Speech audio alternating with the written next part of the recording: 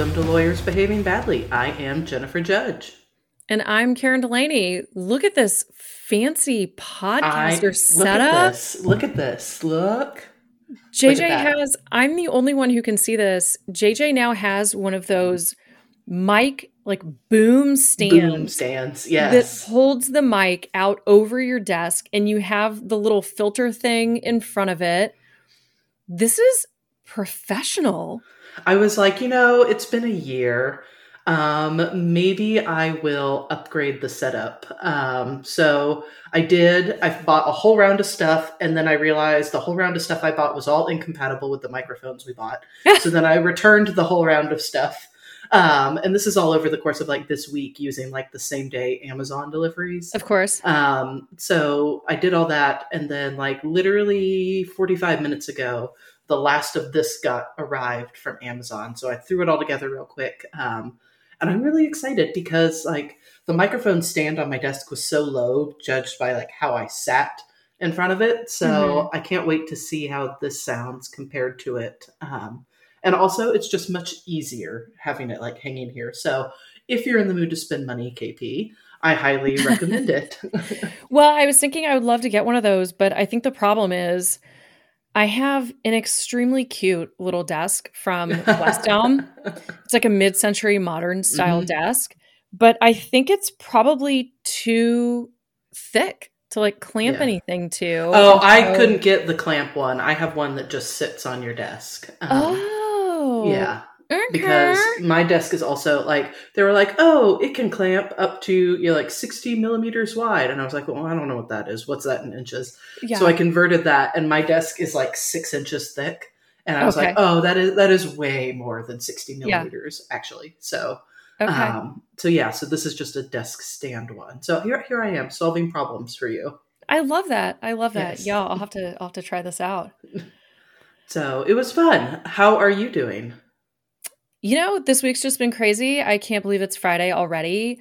I just had the deeply uncomfortable experience of watching our ethics CLE presentation at the Texas Bar's annual business disputes course. They went virtual, and we pre-recorded our presentation via Zoom. And so we just watched it, and that is a real trip to have to watch yourself. It was deeply uncomfortable, but I'm glad I did. I sucked it up and I did it.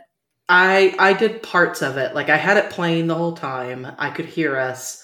I could honestly, whenever you were talking was when I turned it on to watch it, because I literally could not watch myself. And like I told you before we even started the podcast, like I cannot listen to myself. I got over that. Like I got over that for the podcast. I still hate it, but I'll do it. But I could not watch myself. And so when you were like, oh, your eye makeup looks on point, I was like, I guess we'll never know. So. It did though. Your eye makeup was fantastic. And that's what really counts when you're delivering professional CLEs to your peers, is making sure that your eye makeup looks good. So we checked the box on that at least. Exactly. But yeah, we did do that. That was deeply uncomfortable, but fun. And it's been fun to kind of watch. I know you and I have both been watching the webinar the past 2 days as well, and watching all of that. I was disappointed not to go down there because there's so many people that we know that are presenting. And so it would have been fun to hobnob with people. But between kids and work and everything else, it just really wasn't feasible to dip down to Austin to record a 45-minute presentation. So we did it remotely, and I'm glad we did. And then other than that, it has just been busy. We had breaking news this morning. Police have arrested somebody in Tupac's murder. Did you see that? I saw that. I literally just saw a tweet that was like, what did Dianne Feinstein say on her deathbed that led to this? I saw that and I literally gasped, because as an elderly millennial, I was in high school when this happened, when Tupac was murdered, and then a year after, Biggie Smalls was murdered in retribution. And this was such a big deal and all over the news. And there have been conspiracy theories for years about who murdered Tupac. And so it was just like I saw that come across my feed, and I was like, wow, that was unexpected. That was not what I expected to see in the news today. So that was crazy. It's crazy. It's going to be even more crazy when obviously he's not guilty, because Tupac is not dead. Well, yeah. So that's going to be the complicating factor. Yeah, Tupac is alive and well somewhere, according to a number of conspiracy theories. So yes, this man is innocent, obviously. Yes, obviously. It's conspiracy. And then the other thing I wanted to mention before we get too deep into this episode is we whiffed big time in our Rona Spa episode where we talked about the end of the Ken Paxton impeachment, air quotes, trial. Because we mentioned that there was this female attorney for the House managers who was really, really good. And we're like, I don't know, I can't remember her name, but we're like talking about all these men who are doing a terrible job. And we totally should have stopped and looked up her name because she certainly deserves as much, if not more recognition than these guys who did just like an absolutely terrible job. So her name is Erin Epley. Yes. She has her own practice here in Texas. And that is, I think, a really good reminder for us too, just to like stop and slow down and actually get that right. You know? Yeah, I agree completely. Our bad. Now that we got that out of the way, exactly. What are we doing first? I will go first. Let's talk about the Trump order that just came down out of New York. And we haven't really dived into a lot of Trump legal issues. I think in part by design and in part just because there are so many and they're all so intertangled that it's extremely difficult to kind of parcel them off and talk about them. And also there's just so much. There's so much. And I'll be honest, after going through 4 years of the Trump administration, which was just a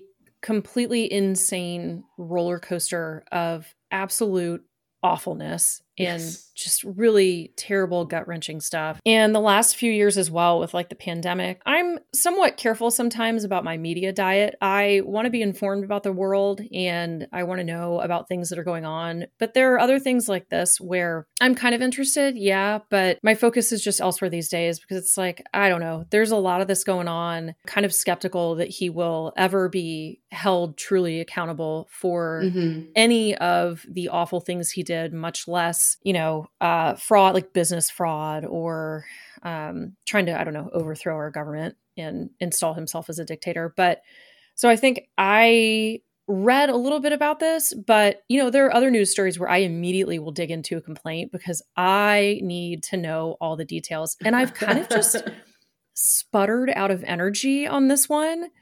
So I'm hoping you can re-energize me a bit because this does sound really delightful and like this may be, because it is more of a business angle, maybe one of the best routes to hold him accountable versus, federal investigations that if any Republican is elected in 2024 are going away immediately. Like day of the inauguration, those are done. And if he's ever convicted, he'll be pardoned for those. So I am very curious.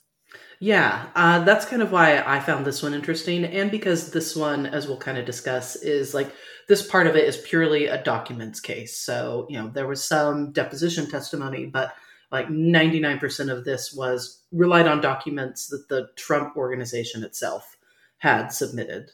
So it was that's why it was interesting to me. So what we're talking about is the case in New York where Letitia James sued Trump, claiming that he commit fraud when he stated the value of property that the Trump organization and other entities owned under the statutorily required statements of financial condition. Basically, they had to file these annually on the financial condition of all of these entities. And part of that is stating the approximate value of real property owned and various other assets. All the kinds of things that you do when you have an org that's audited, you have all of this information. There's a pretty tortured procedural history here, but the judge has already denied Trump's motion to dismiss this case. And they had moved to dismiss on various grounds, but the main one being that the AG did not have authority to enforce the laws they were applying to the Trump entities. They were basically arguing that the AG lacked standing and capacity to sue to enforce these laws against Trump. Trump's lawyers filed those same arguments again after they'd been denied by the trial judge, and then the appellate court affirmed the denial. They filed those same arguments in a motion for summary judgment. Again, basically just word for word.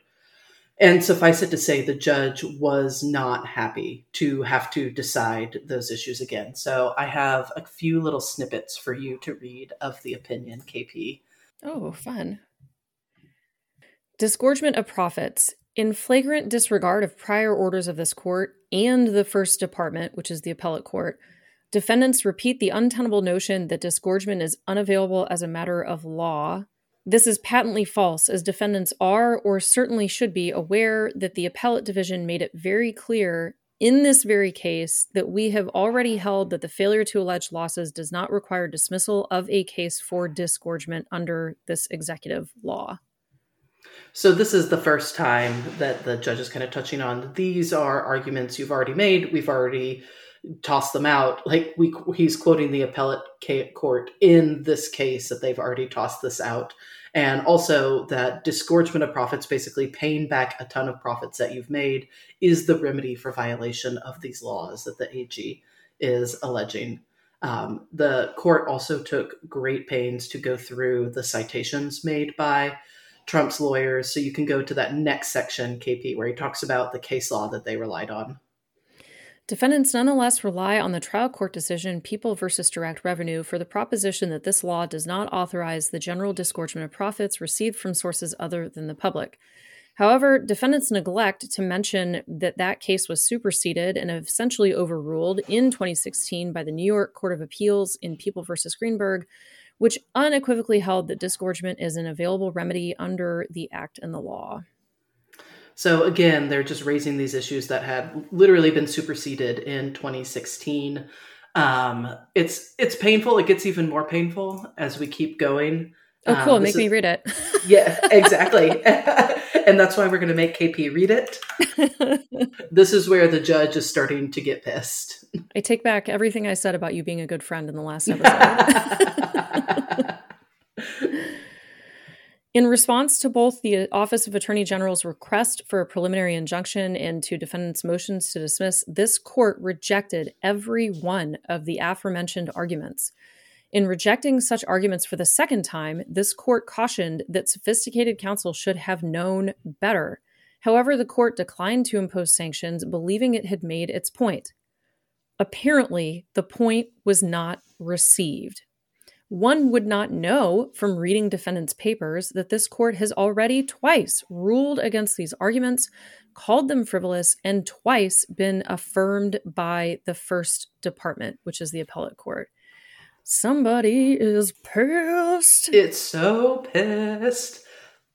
So he goes on and keeps talking about defendants and says, their conduct in reiterating these frivolous arguments is egregious. We are way beyond the point of sophisticated counsel should have known better. We are at the point of intentional and blatant disregard of controlling authority and law of the case. This court emphatically rejected those arguments, as did the appellate court. Defendants' repetition of them here is indefensible.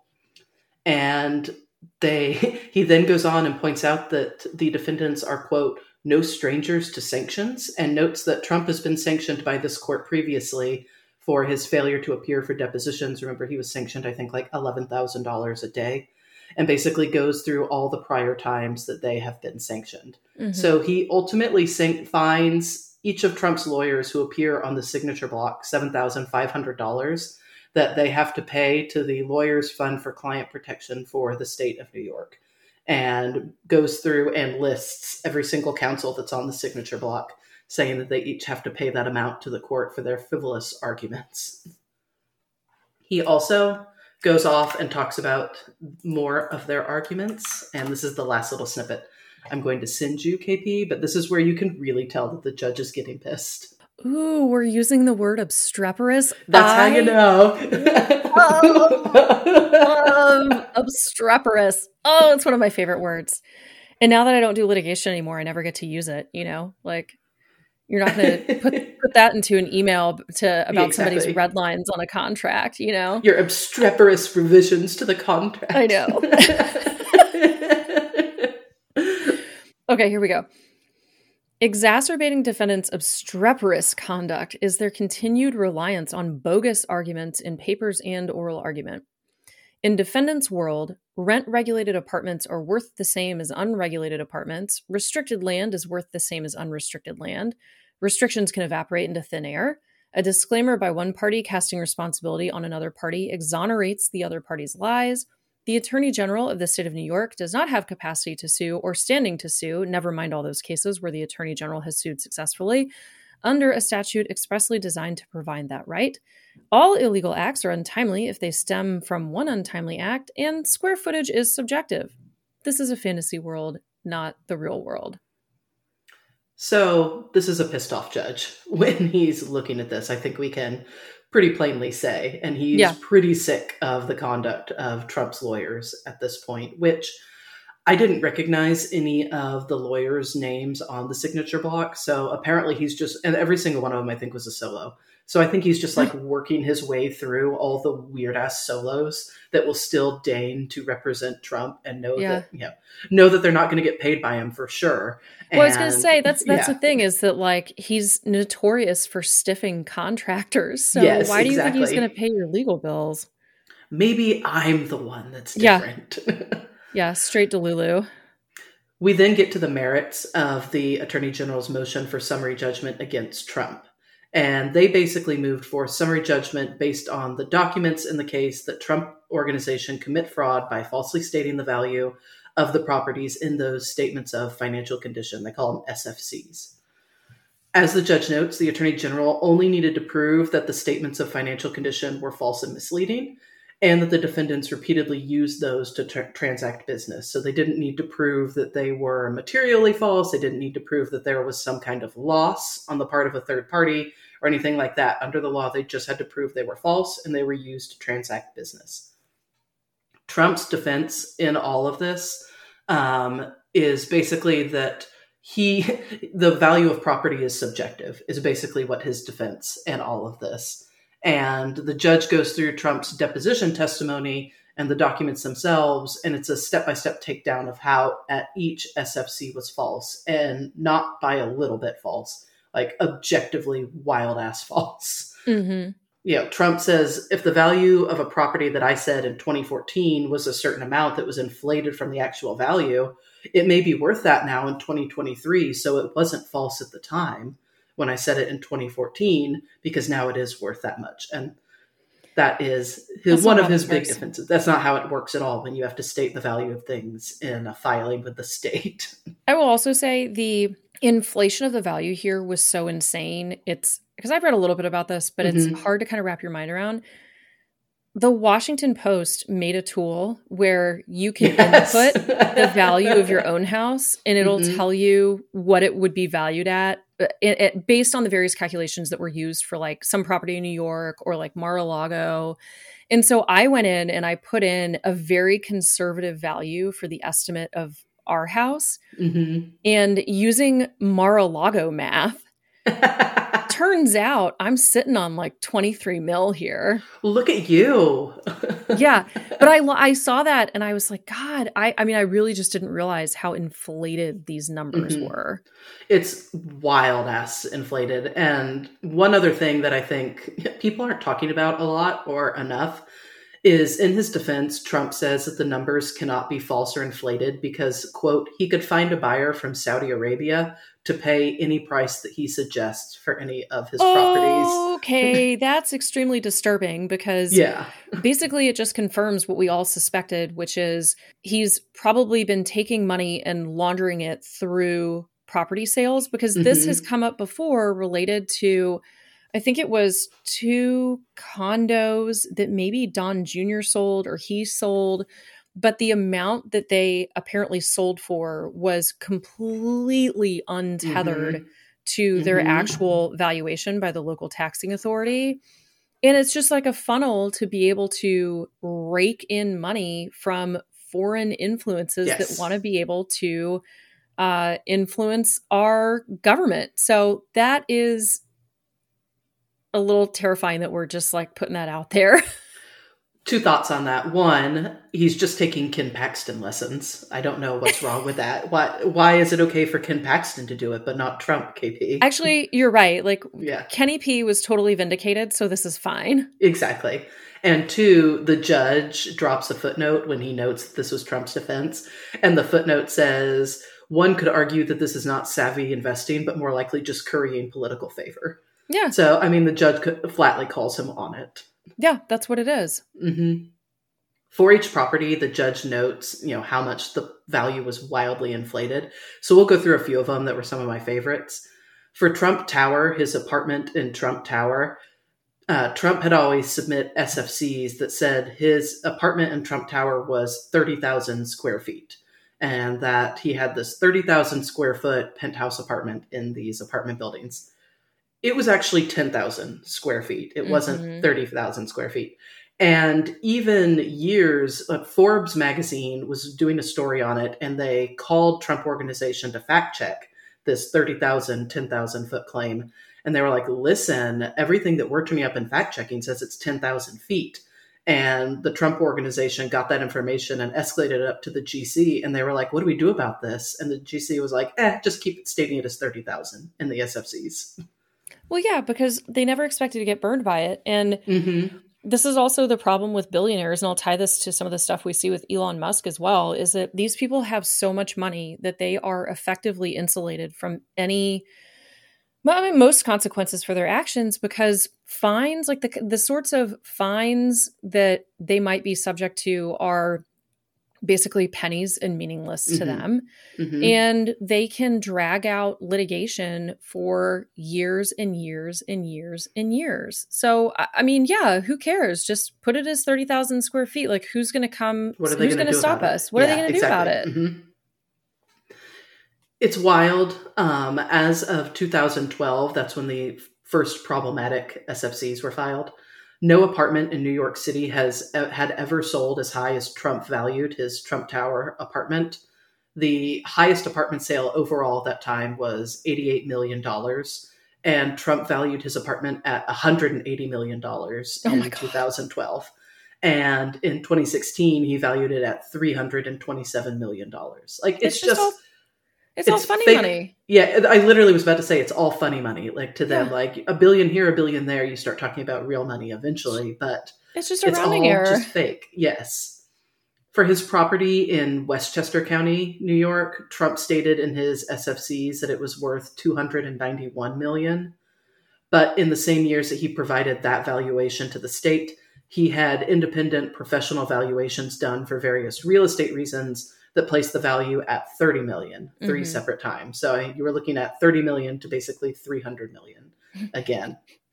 Oh, I should go back to Trump Tower. My favorite response to that from Trump was, well, square footage is subjective in measuring. You can never come out with like an exact measurement of square footage. So how can you prove that it's wrong?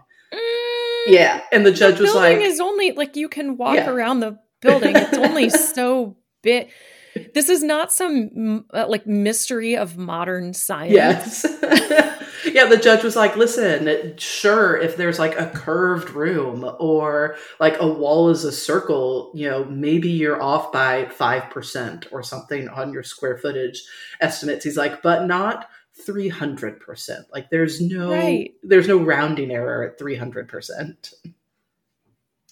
The one that was my favorite was the Mar-a-Lago that you had mentioned. That one was swirling on social media too, in part because the Trump's sons, I think, had tweeted about it. The judge notes that Trump valued Mar-a-Lago from 2011 to 2021 between $426 million and $612 million.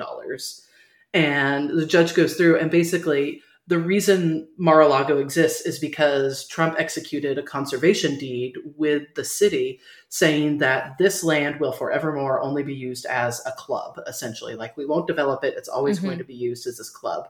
And the reason he did that is because it kept his property taxes down substantially more than it had been if it were some other form. The Palm Beach County appraiser valued the market value of Mar-a-Lago with all those deed restrictions at $18 million to at max $27 million. So again, you have the difference of $27 million in 2021, and Trump stated the value of $612 million. And I think it's like 2,400% more than what the actual value is. So again, that's how your house is worth so much, KP. Congrats. I got to get myself to a bank. I don't know why I'm living in Dallas like this when I could be awash in money using my $22 million house as collateral. The judge goes through all of these properties in exhausting detail, and then after doing so holds that the Attorney General demonstrated liability on behalf of all of the individual named defendants, which were Donald J. Trump, Donald J. Trump Jr., Eric Trump, and the GC of Trump org at the time, Alan Weisselberg, because they all at one point had signed the SFCs that were submitted on behalf of Donald J. Trump to the state of New York.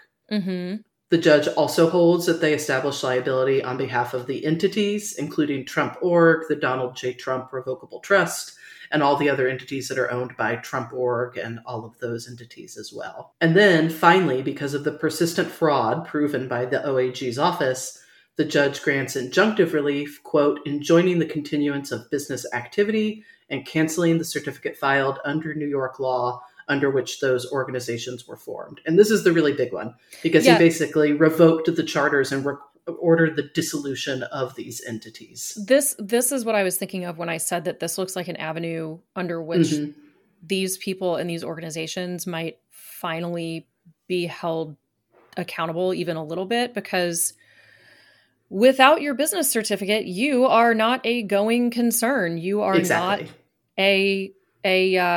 you're not a business. You're not a business. And that has so many implications. And I'm not licensed in New York. I'm not familiar with New York law, but I am kind of familiar with what that would mean generally, you know, and I'm sure you're going to get into it. That's bad. How many vendor contracts or other contracts have you reviewed where one of the reps and warrants is so-and-so is a duly organized company, you know, operating under the laws and blah, blah, blah, blah, blah, you know, contains a business charter? I think every vendor contract has some sort of rep and warrant for that. Well, I mean, there are a lot of implications, like, so there's that. So there are the representations and warranties that you make in various agreements with third parties about how you are a going concern and in good standing. And that would also include with your lenders. And there might be remedies with your lenders. A lot of times, if you violate a mortgage agreement or any other sort of loan agreement or like a credit facility, the lender can automatically accelerate the debt that's due and call it. Yeah. And then the problem is, if you no longer have a going concern, if you are a director or officer of that organization, you no longer have the protection of the corporate shield for your actions. And you may find yourself directly liable for the debts of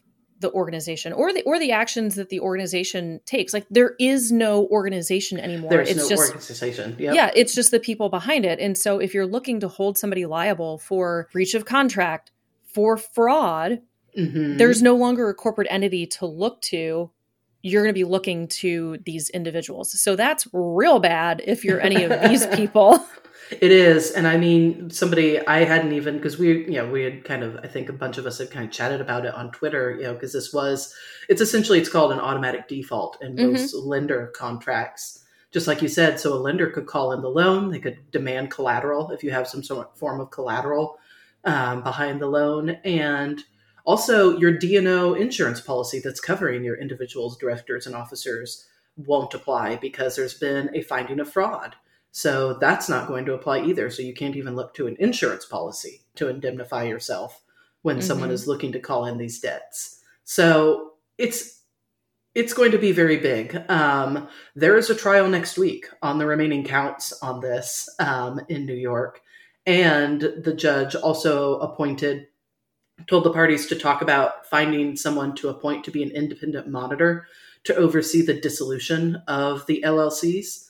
Again, that includes the Trump organization and the Donald J. Trump Revocable Trust. So, I mean, this is basically everything Trump owns is included in these entities at this point. And so there'll be a trial on the remaining causes of action, and then also on the amount of profits to be disgorged by the defendants based on this judgment that the judge made. So they'll be finding how much do the individual defendants owe as a result of all of this perpetuated fraud on the state of New York. Yeah, this fucking rules.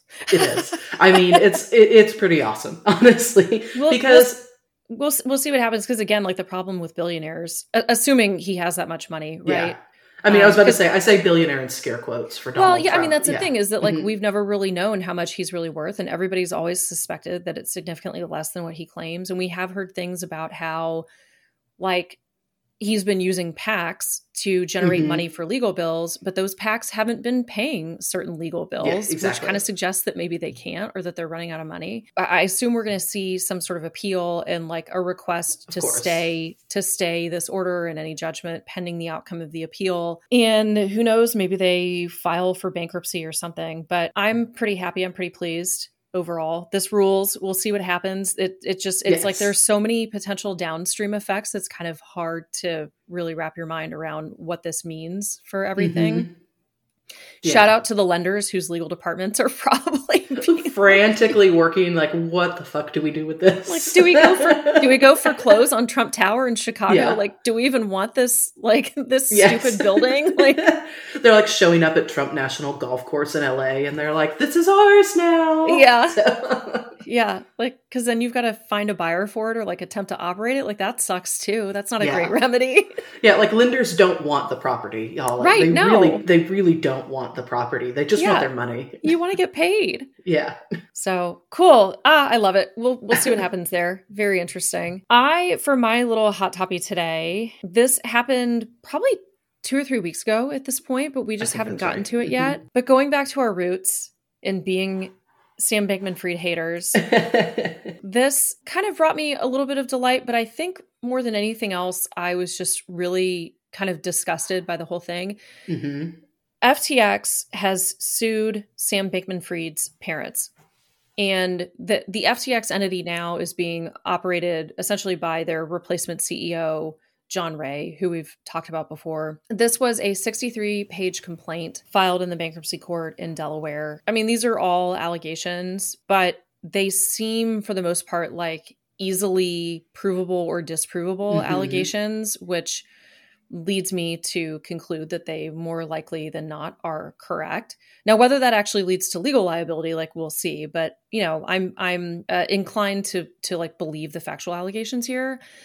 And essentially what FTX alleges is that SBF fraudulently transferred or otherwise misappropriated millions and millions of dollars that ended up in his mom and dad's pockets.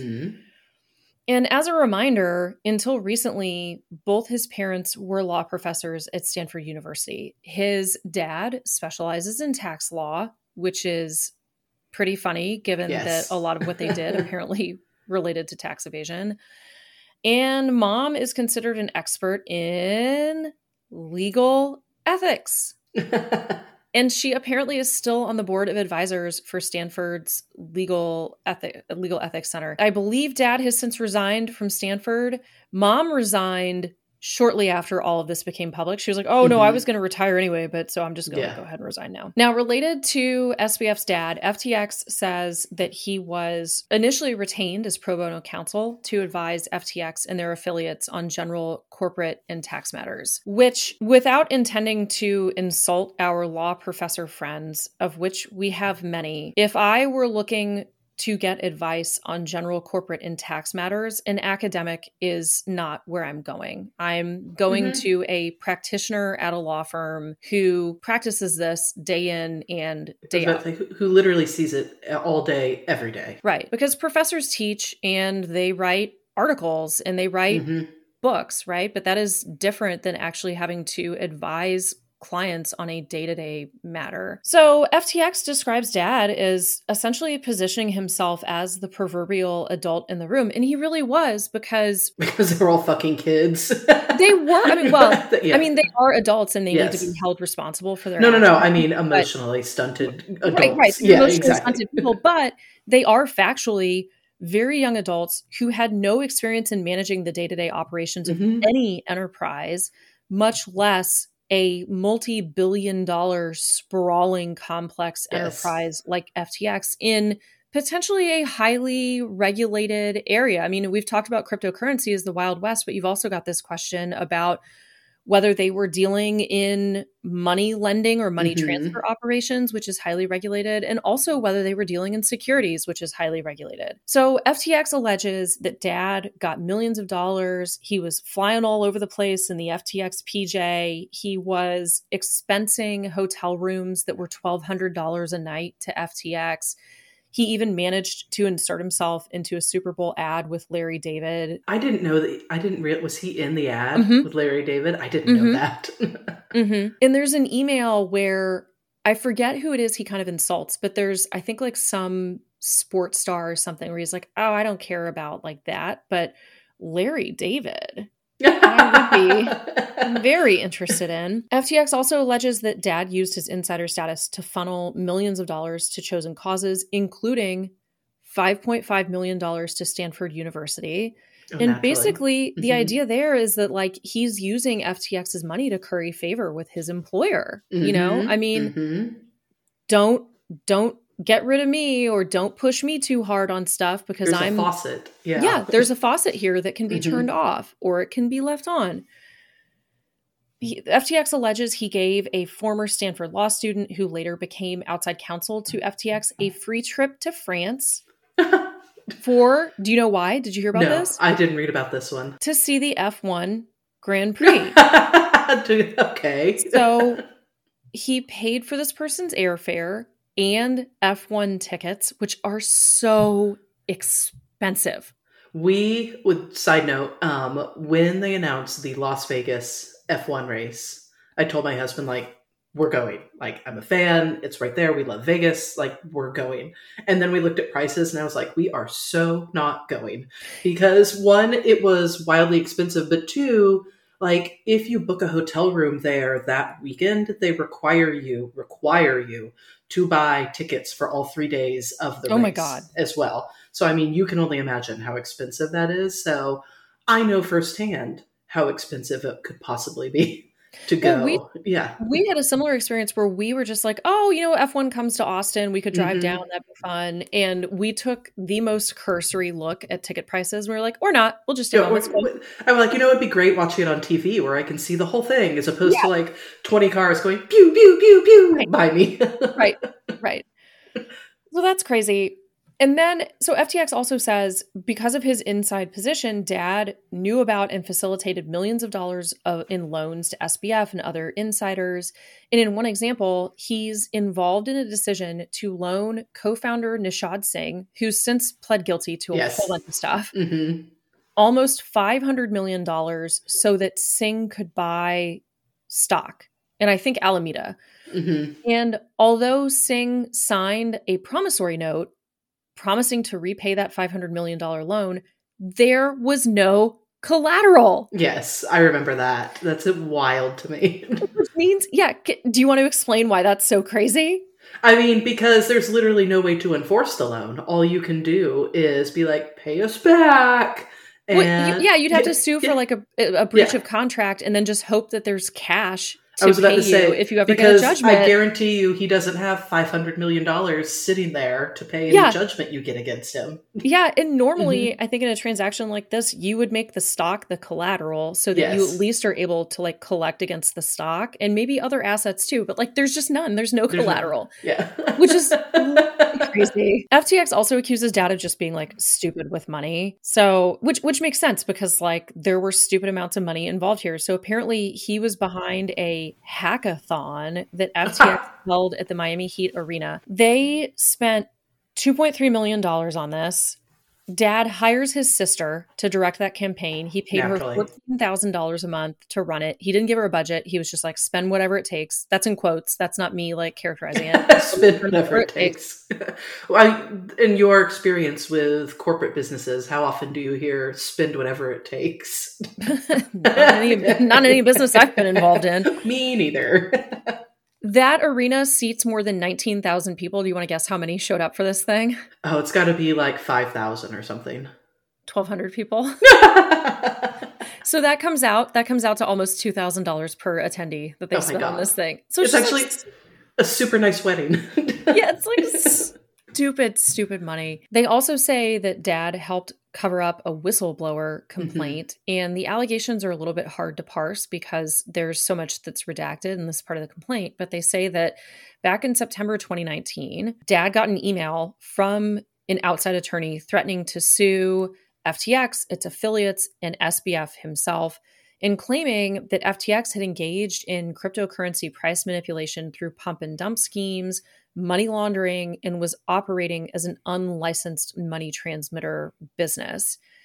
And FTX basically says, like, look, even if these specific allegations weren't true, even like a basic investigation would have, quote, laid bare the problems at the FTX group. And according to FTX, Dad doesn't investigate, but instead he wants to look into whether the attorney who has contacted them has any sort of disciplinary actions against him with the state bar. And there's a whole redacted section, but basically what I surmise is that there was a settlement of this lawsuit and these allegations to make it go away without actually investigating or addressing any of the underlying allegations of misconduct. So it's just like, we have this gigantic pool of money, just like throw some money at it, make it go away so that we can keep doing what we're doing. Probably my favorite part of all of this is that Mom and Dad get at least $10 million in cash from FTX. They also get a 30,000 square foot, a real 30,000 square foot property. Like not Trump math, real 30,000. Yeah, not my house, but like a real 30,000 square foot property for $16 million for just the two of them with an unobstructed ocean view in the Bahamas. All in, it cost more than $18 million to buy the property, I guess, after you're done with broker's fees and things like that. Those funds came directly out of an FTX account that commingled FTX funds with customer funds. And apparently internal documents attempted to obscure the reason for the purchase. So they listed the property as, quote unquote, purchased for employees. And technically Dad was an employee. And they didn't stop there because if you think about it, I mean, this is a 30,000 square foot house. Who knows how big the actual property is? I mean, I assume we're talking about like beautiful landscaping and pools, and you've got to clean it and you've got to maintain it. And I mean, you're on the ocean, so who knows what the wear and tear is just from being on the ocean that you have to maintain on the outside of the house. Who knows? And you've got a couple of Stanford law professors, and I'm sorry, like, you don't probably have the monthly cash flow to maintain this kind of property.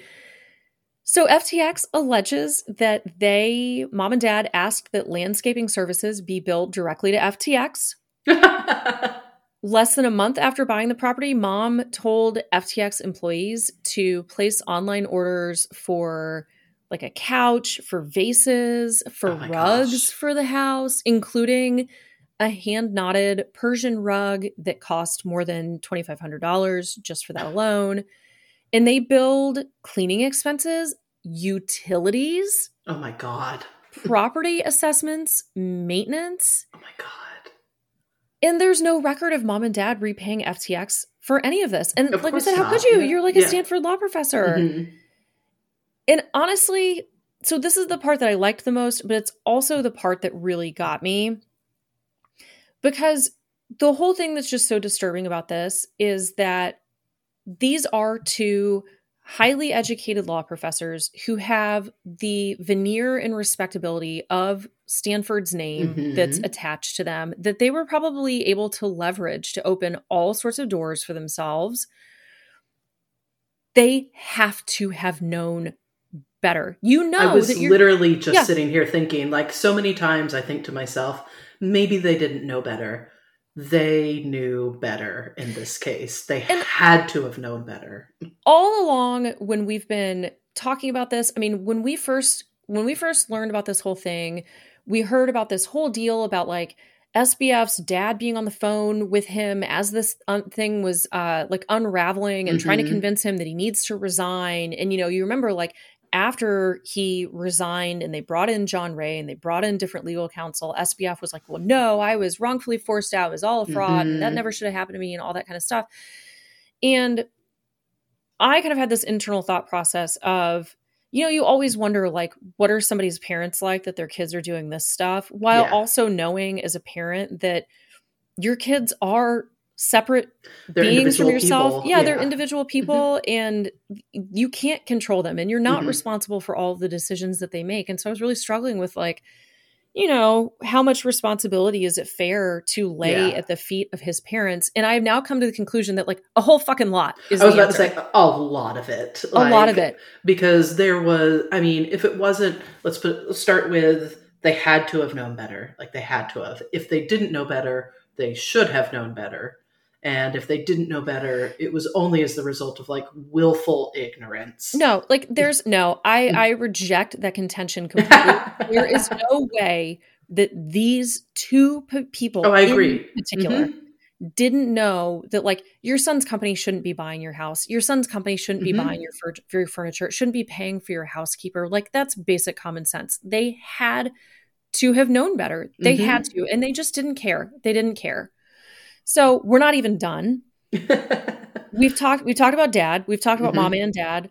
Let's talk about mom. She had her own political action committee called Mind the Gap. Okay. At her request, SBF and his co-founder Nishad Singh contributed millions of dollars to Mind the Gap or its pet causes. And what FTX alleges, and I think this is what Nishad actually pled guilty to, although I haven't paid much attention to his case, but she basically orchestrated straw donations to funnel FTX money to Mind the Gap, but to falsify or otherwise obscure who the actual donors were to avoid legal reporting obligations. And they even have emails where, in one instance, she emails SBF that they need to start thinking about disclosure issues, quote, now to make sure we protect SBF and FTX. Plays at the state level, especially, are going to provoke accusations of carpetbagging. So, like, we need to make sure nobody knows who this money is coming from. She knew exactly what that was, what she was doing. There's $1 million donation that SBF made to Mind the Gap. She emailed SBF and co-founder Nishad Singh. And even though this money was coming from SBF, I mean, it was going to come from FTX, but, like, through SBF, she said, quote, I'm assuming that Nishad would be the better person to have his name on it. We'd have a slight preference for that on our end, now that my connection to Sam is publicly known, because we don't want to create the impression that funding Mind the Gap is family affair, as opposed to a collective effort by many people, including some mystery guy, Nishad Singh, smiley face. It's the emoji that puts it over the top for me. Which is like, you don't get to do this with political donations or even charitable donations where you're like, well, let's figure out, like, what's a nice name that we'd like to put on this. That's not like the real name. It's just, it'll placate anybody who's looking into this. Well, I'm sure the subject she teaches wouldn't give her, like, an overwhelming amount of knowledge on how important it is to have ethical considerations and or just even Googling, like, PAC 101 or political donations for dummies would probably tell you this. There's another email where she, quote unquote, strongly urged SBF to substitute somebody else's name on a donation. And the complaint details numerous donations to Mind the Gap or its little pet projects that came directly from SBF and FTX, but were structured to look as if they came from Nishad Singh. And again, these are just allegations. Seems like they should be easily provable or disprovable. There's emails and bank records. It shouldn't be that hard, I mean, to prove or disprove. This doesn't seem like hard stuff to prove in terms of the factual allegations. I don't know where it's all going to shake out on legal liability. But I really was just so disgusted with this whole thing because these are the people who are kind of like, I guess, on top of the profession, at least as academics are concerned, landing yourself a nice little spot at Stanford. And it's like, it reminded me of, you know, those kids' birthday parties. And this used to be more common, I think, when we were kids and had a birthday party at, like, the roller rink. But I've seen one at, like, a bounce house place here where they have that cash tornado machine where you get in it and, like, they drop in a bunch of dollar bills and they blow all the air around you, try to grab it. And that's, like, what this was for them, except it's like, instead they got a dump truck and they just they backed it up to an empty swimming pool and just kept dumping in cash. And these people were just, like, frolicking and having a good old time. And they were absolutely in the position to not only know better and do better, but, like, help FTX and SBF not do all of the crazy stuff that they did. So really disgusting. Not even the cash tornado. It's the cash tornado of consumer funds that were given to FTX. Like, people thought they were investing in something. And so it wasn't even like FTX money. It was literal consumer money that they were doing this with. Yeah. Like, it's disgusting. It's insane. I read the stories about it. I didn't dive in and read the complaint yet. So I had seen like some of the high marks. So I didn't know in some of the stories. I don't think I knew as much about what his mom was doing. But it's just like you said, like, these are law professors with Stanford behind their name. Like, they had the veneer of being the cream of the crop of the legal academic profession. And for them to just look at this and be like, haha, fucking gravy train, and write it to the very end and not ask a single question or not think twice about, gosh, maybe our son's company shouldn't be paying for our landscaping at our $30 million or $18 million house in the Bahamas. Like, that never occurred to them, apparently. Or if it did, they were fine with it and they accepted that risk. Yeah, I think we can assume it's the latter, that they were absolutely fine with it. And there was just, FTX was so awash in cash. Like, who cares where it comes from? Mm-hmm. We've gotten so much cash so quickly. Surely this whole juggernaut's going to keep going. We don't have to worry about everything collapsing around us exactly as it did. Yes. Nothing like this has ever collapsed in the past. So why would this one do it? Nobody running gigantic ass fraud schemes has ever just found it, just had it completely implode. So it'll be totally fine. We'll be the different ones, just like you said. Yeah. So that's it. That's what I got. Well, I like when we return back to our roots and go back to FTX. It always warms my heart, because we're almost we're a month away from being a year from the first FTX episode. Oh, that reminds me. We kind of buried the news. Oh, yes. That leads us to, you can announce our big news.